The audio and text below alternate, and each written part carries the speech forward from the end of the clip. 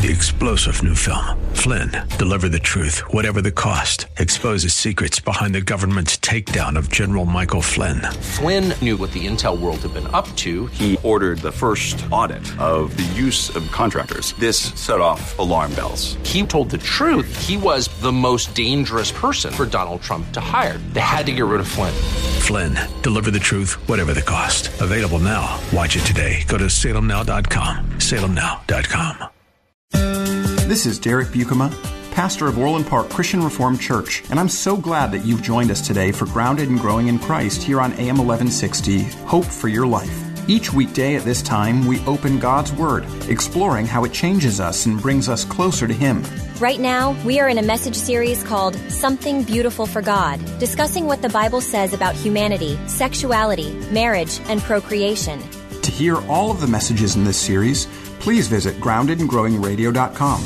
And if you'd like to help provide financial support for this radio ministry, you can make a gift of any size at that same website, groundedandgrowingradio.com.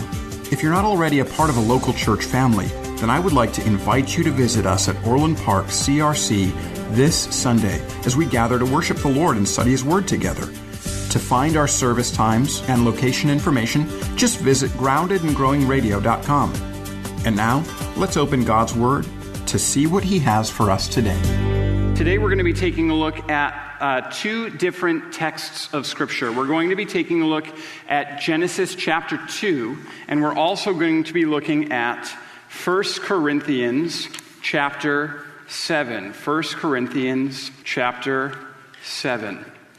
First, Genesis chapter 2. This is the story of God creating marriage. It's also the story of God creating sex, giving sex as a gift to the man and the woman. And then 1 Corinthians chapter 7 develops that as it applies it to marriage. So let's take a look at these two sections of Scripture. Genesis chapter 2, verses 24 and 25 say, "Therefore a man shall leave his father and mother and hold fast to his wife, and they shall become one flesh.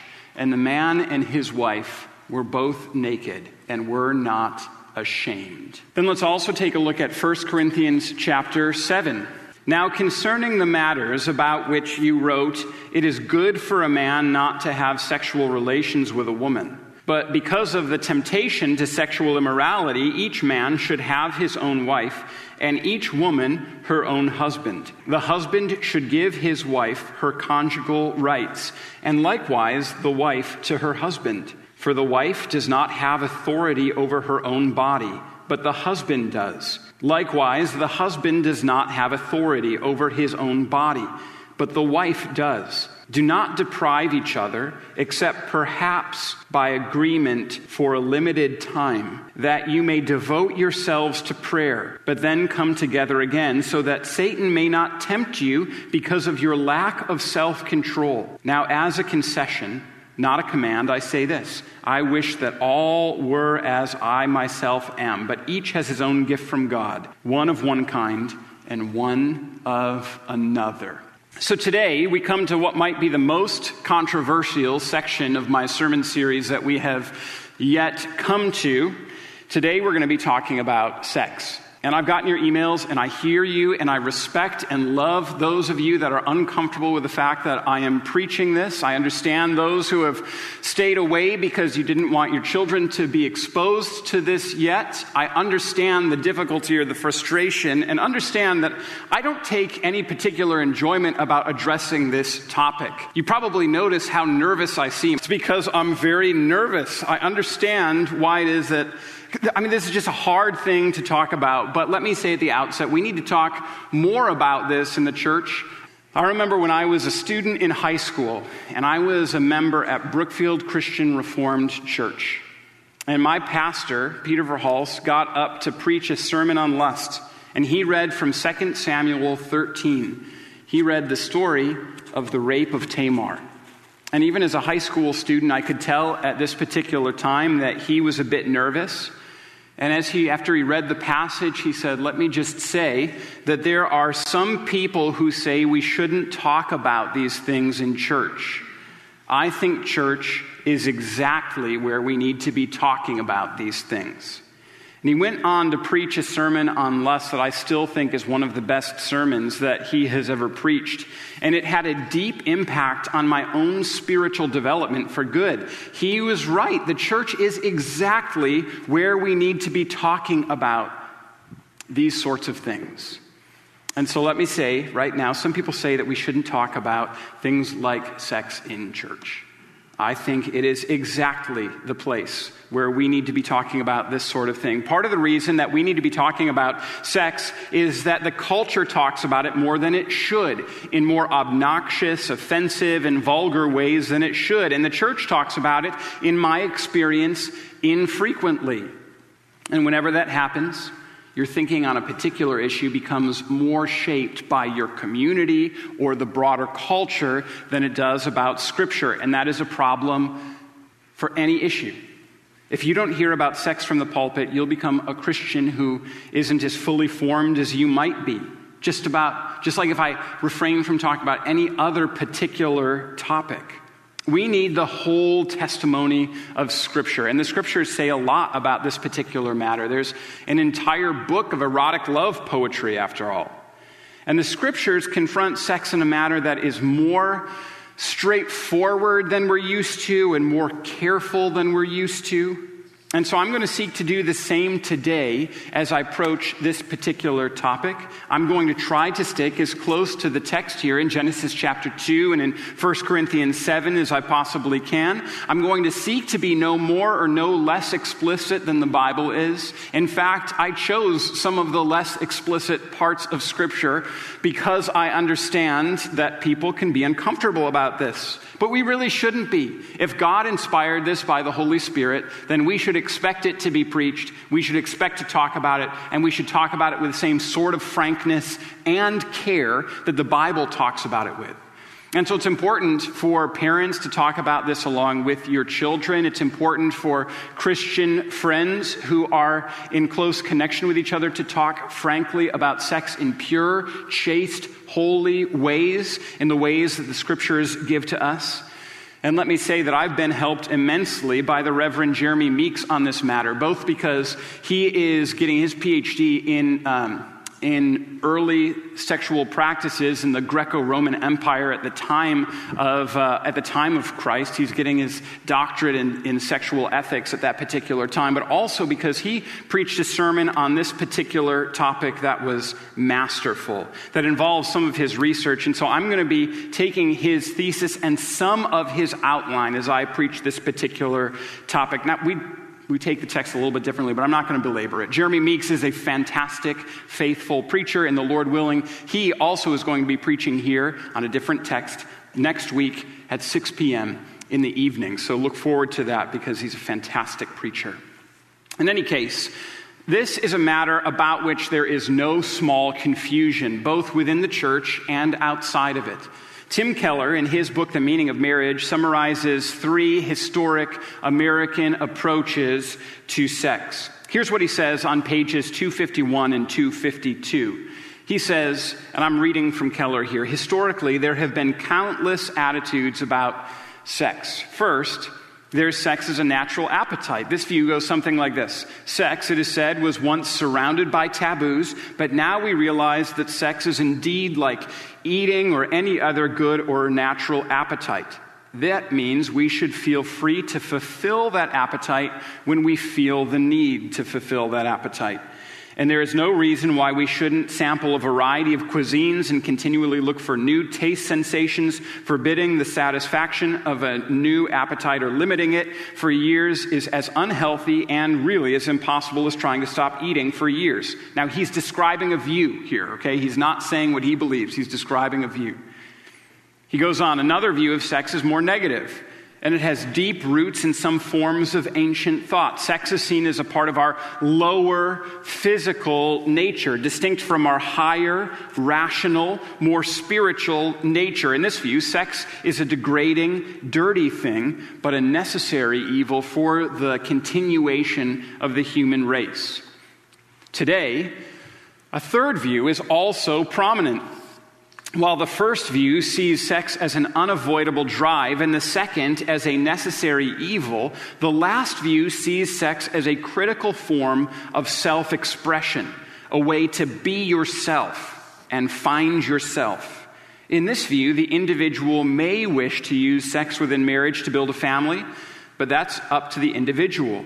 Sex is primarily for an individual's fulfillment and self-realization, however he or she wishes to pursue it. So the question is, which one of those views is or is the closest to the Christian view of sex? Well, it's a trick question, which is why I didn't ask for an answer, because none of those views faithfully reflect what it is that the Scriptures say about sex. Now, the first and the third of those views might be more immediately clear to all of us. The first view, that sex is a natural appetite, that it's just a natural appetite, much like eating or drinking, is one that's pretty self-defeating, isn't it? I remember having a professor at Wheaton College who told me about an unusual experience that he had as he was reading the newspaper at one point, sometime during the 1970s. He started reading the commentary section of this particular newspaper, and in this newspaper, one person who was making a commentary said that sex is just an appetite, exactly what Tim Keller expresses or articulates here. It was very popular, apparently, in the 1960s and 70s. It's just an appetite, just like eating or drinking. And so this particular person making commentary said, hey, it's just an appetite, and you've got to engage it, or else you're going to do yourself harm, just like if you were to keep yourself from eating or drinking. As I remember, my professor went on and continued the story. He said, after I read that section of commentary, I flipped to the news section of the newspaper. And he read about a Soviet dissident who had been arrested and imprisoned in the Soviet Union. And to try to get concessions from the government at that particular time, he decided he was going to go on a hunger strike. And so he refrained from eating. He was trying to follow the example of Gandhi. Gandhi in the 30s famously went on a hunger strike to protest some of the actions of the British government. But this Soviet dissident didn't have the same success that Gandhi had had. The Soviet government was completely unresponsive, and so this man had just died 45 days after beginning his hunger strike. He died of starvation. Could you imagine if somebody declared a sex strike in order to gain political concessions from a government? After they lasted for a month or 2 or 3, they would find themselves no less healthy than they had at the first day of that strike. It's simply not like a natural appetite. There would be no danger to your health because it's fundamentally not an appetite like eating or drinking. The drive might be stronger than the drive to eat on this or that occasion, but saying no to urges is fundamentally different from saying no to hunger pangs. But also, sex is deeper than just eating or drinking. It's more intimate. And to say that it's simply an appetite actually demeans and degrades sex. You've been listening to today's message from Pastor Derek Buikema. To learn more about Orland Park Christian Reformed Church, listen to past programs, and to give a gift to support our work preaching the Bible on AM 1160 Hope for Your Life, visit us today at groundedandgrowingradio.com. And while you're there, please sign up to download your free copy of the ebook, Answering 7 Hard Questions That Christians Ask. Again, that's groundedandgrowingradio.com. And now more from Pastor Derek in our series called Something Beautiful for God, discussing humanity, sexuality, marriage, and procreation. The third view, that it's a way to achieve self-fulfillment, is also fundamentally flawed because it neglects several important points. First, you are a body, and you cannot experiment with your body in order to be yourself or find yourself without fundamentally changing yourself. And because of the intimate nature of the way that we use our bodies in these sorts of ways, continuing to experiment with your body out of a goal of self-fulfillment will harm you. Second, this view that sex can be pursued as a means to self-fulfillment is flawed because sex always involves someone other than yourself. And making use of other people's bodies for your own fulfillment is extraordinarily selfish and harmful to other people. And third, while sex is deeper than eating or drinking, it's not sufficient to build your life on or to find your fulfillment in. And let me tell you, if you are seeking to build your life on sexual experience, you're going to become empty or pathetic, and probably both. And I don't say that to shame you, but to try to invite you into a Christian vision for how to use your body.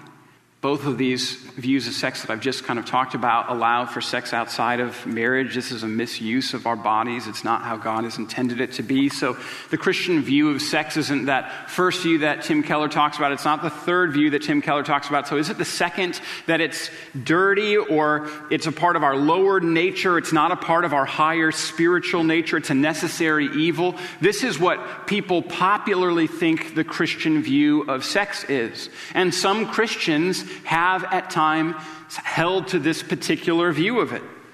My great-grandparents, I've been told, I've never met these ones. They're not related to anybody in this congregation or wouldn't use them as an example in this particular case. My great-grandparents, after they reached their desired number of children, they slept in separate beds for the rest of their life.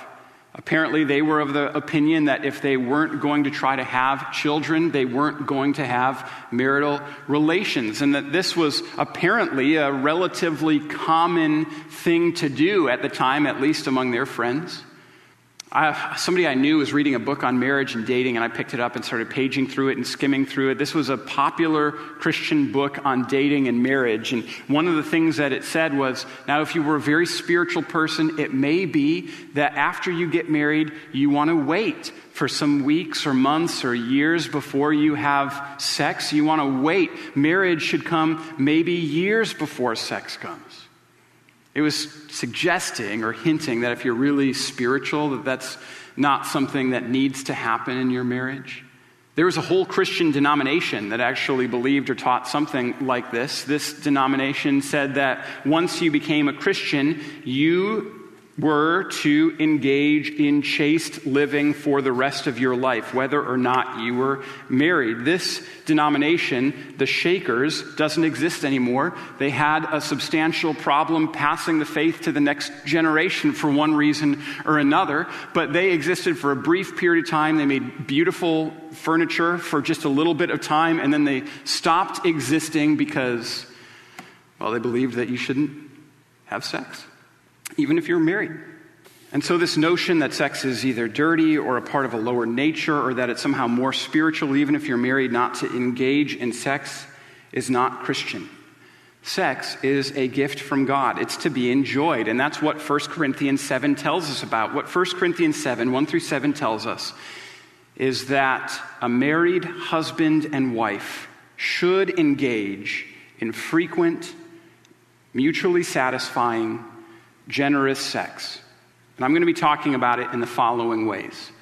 I'm going to just be working through the flow of the passage in this sort of way. The passage opens with a correction of false views, and then Paul goes on under the inspiration of the Holy Spirit to talk about connection in marriage. And he talks about that in a few different ways, about how we're supposed to have and give and own. One of the things I didn't mention in my notes, but I'll have to pick it up, is that we're also called not to deprive. And then he concludes in the last two verses to talk about how celibacy is a better option. So we're going to be talking about all of these different things, and this is important for all of us, because if you are called to be single and celibate for your life, then you need to know how to celebrate married sex. Few things could be more subversive in our world than being a celibate person who rejoices in what marriage is supposed to be, including sex. If you're single and planning to be married, you need to know what to expect. And if you're single, you don't have prospects for marriage right now, but you continue to pray that it might happen, it's very important that you orient your desires correctly. So let's talk about what the scriptures tell us about today. So it opens with this correction of false views. In 1 Corinthians 7 verse 1, we're told, now concerning the matters about which you wrote, it's good for a man not to have sexual relations with a woman. That's the first verse. But because of the temptation to sexual immorality, each man should have his own wife and each woman her own husband. Now, it may be we don't have this correspondence between Paul and the Corinthian church. I wish that we did. It'd be so helpful for some of the background information. It seems as though Paul actually wrote a couple other letters to the Corinthian church. Only these have survived by the providence of God and the sustaining work of the Holy Spirit. And so 1st and 2nd Corinthians are the part of the Bible, but Paul had, it seems to be an ongoing kind of conversation with the Corinthian church, and he is quoting one of the things that they wrote to him in a letter that they sent him. They wrote to him, "It's good for a man not to touch a woman." Not to touch a woman. Now, it may be that they were getting at a couple of different things here. The first is, it may have been just an overcorrection to the general kind of Corinthian milieu. At the time that Paul was writing, at the time when Jesus lived and the early church was in existence, the city of Corinth was the most well known for being a city of debauchery, specifically as it related to sexual things. There was a coarse joke within the city and outside of the city that to live a promiscuous life or to engage in gross immorality or drunken debauchery was to Corinthianize. So common was the misuse of one's body in sex in Corinth that to Corinthianize was a joke for how you would engage in that sort of behavior. I don't even know if there is a city that has a similar sort of reputation as Corinth in this particular time. Even kind of the surrounding cities were a bit put off by how perverse the sexual practices were in Corinth. And so in response to that, it seems as though within the church there might have been this pendulum shift to the other direction, right? Where some people in the Corinthian church were saying, all right, well, if you become a Christian, it means you don't touch a woman ever again. It may be that was being said just in general, that once you become a Christian, you shouldn't plan to have a family, a natural family anymore, because you're a part of a spiritual family. It may be that the Corinthian church was something like the Shakers in that regard. It may be that they were saying, hey, once you become a Christian, you leave any trace of sexual activity behind you. You just don't engage any longer. It may be that couples, in fact, were coming to faith in Jesus in the Corinthian church and thinking that they needed to stop having relations because they were Christians now. And sex was a part of that Corinthianizing. And so Paul, in response to all of that, is telling them a Christian view of sex. He's telling them, no, if you're married, it's not that you stop engaging. It's you engage now as a Christian. You engage as a Christian. Paul is instructing them that the solution to the desires that they have isn't avoiding for their life, it's engaging in the proper context. Paul is expressing and explaining here that Christianity is a faith that has a deeply positive view of the body and of sex as gifts that God has given to us. And that the church, that Christ never expects for us to stop engaging in the proper context once we come to faith in the Lord Jesus. Now, I think that this is really important because there are a couple things that go on, I think, in the church today. One is that I know of couples that get engaged, that want a particular date for their marriage, but also have expressed that they are struggling mightily in the realm of purity. And to those sorts of couples, I say, you know what? Just get married.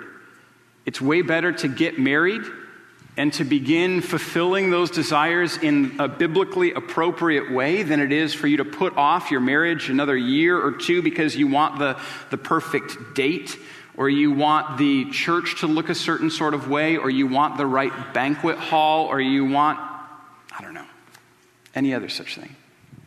Get married. Get married. It may be, also that some of these Corinthians were saying, hey, if I am a Christian, it might be more holy for me to stay married but avoid sex. And Paul here just says, just stop that. Trying to be more spiritual than God is always dumb. And it's actually worse than being dumb. It's deeply destructive. And so in correcting this, Paul talks about the right ways to connect in marriage. And that's the majority of the text here. It'll be the majority of the rest of our message. He redirects their thinking and recreates the appropriate way of thinking for husbands and wives in marriage. And as he tells them about what marriage is to look like, he creates and gives to them this environment of a perfect equality in marriage. There is a total equality given to the man and the woman as it relates to the marriage bed. There are balanced pairs here that exist in the particular text that set up a perfect balance that the husband and wife are called to. You've been listening to today's message from Pastor Derek Buikema. To learn more about Orland Park Christian Reformed Church, listen to past programs, and to give a gift to support our work preaching the Bible on AM 1160 Hope for Your Life, visit us today at groundedandgrowingradio.com. And while you're there, please sign up to download your free copy of the ebook, Answering 7 Hard Questions That Christians Ask. Again, that's groundedandgrowingradio.com. This is Pastor Derek Buikema, and on behalf of Orland Park Christian Reformed Church, we want to thank you for your support and partnership in proclaiming the gospel here on AM 1160, Hope for Your Life. If you're looking for a local church to call home, Orland Park Christian Reformed Church welcomes you to worship with us this Sunday. You can find all the details online at groundedandgrowingradio.com. Thanks again for joining us, and until next time, may God bless you. 3-star General Michael J. Flynn, head of the Pentagon Intelligence Agency, knew all the government's dirty secrets. He was one of the most respected generals in the military. Flynn knew what the intel world had been up to. He understood its funding. He ordered the first audit of the use of contractors. This set off alarm bells. The explosive new documentary, Flynn, Deliver the Truth, Whatever the Cost, uncovers the facts behind this scandal. Flynn told the truth. He was the most dangerous person for Donald Trump to hire. I find out the worst enemy that I'm going to face in my life is right here in America. They took my assessment and they wanted me to change it. And I was like, I'm not changing it. They had to get rid of Flynn. With in-depth interviews, archival footage, and never-before-seen personal records of the man behind the headlines. I just felt like I was drowning. Flynn, Deliver the Truth, Whatever the Cost. Available now. Watch it today. Go to salemnow.com. salemnow.com.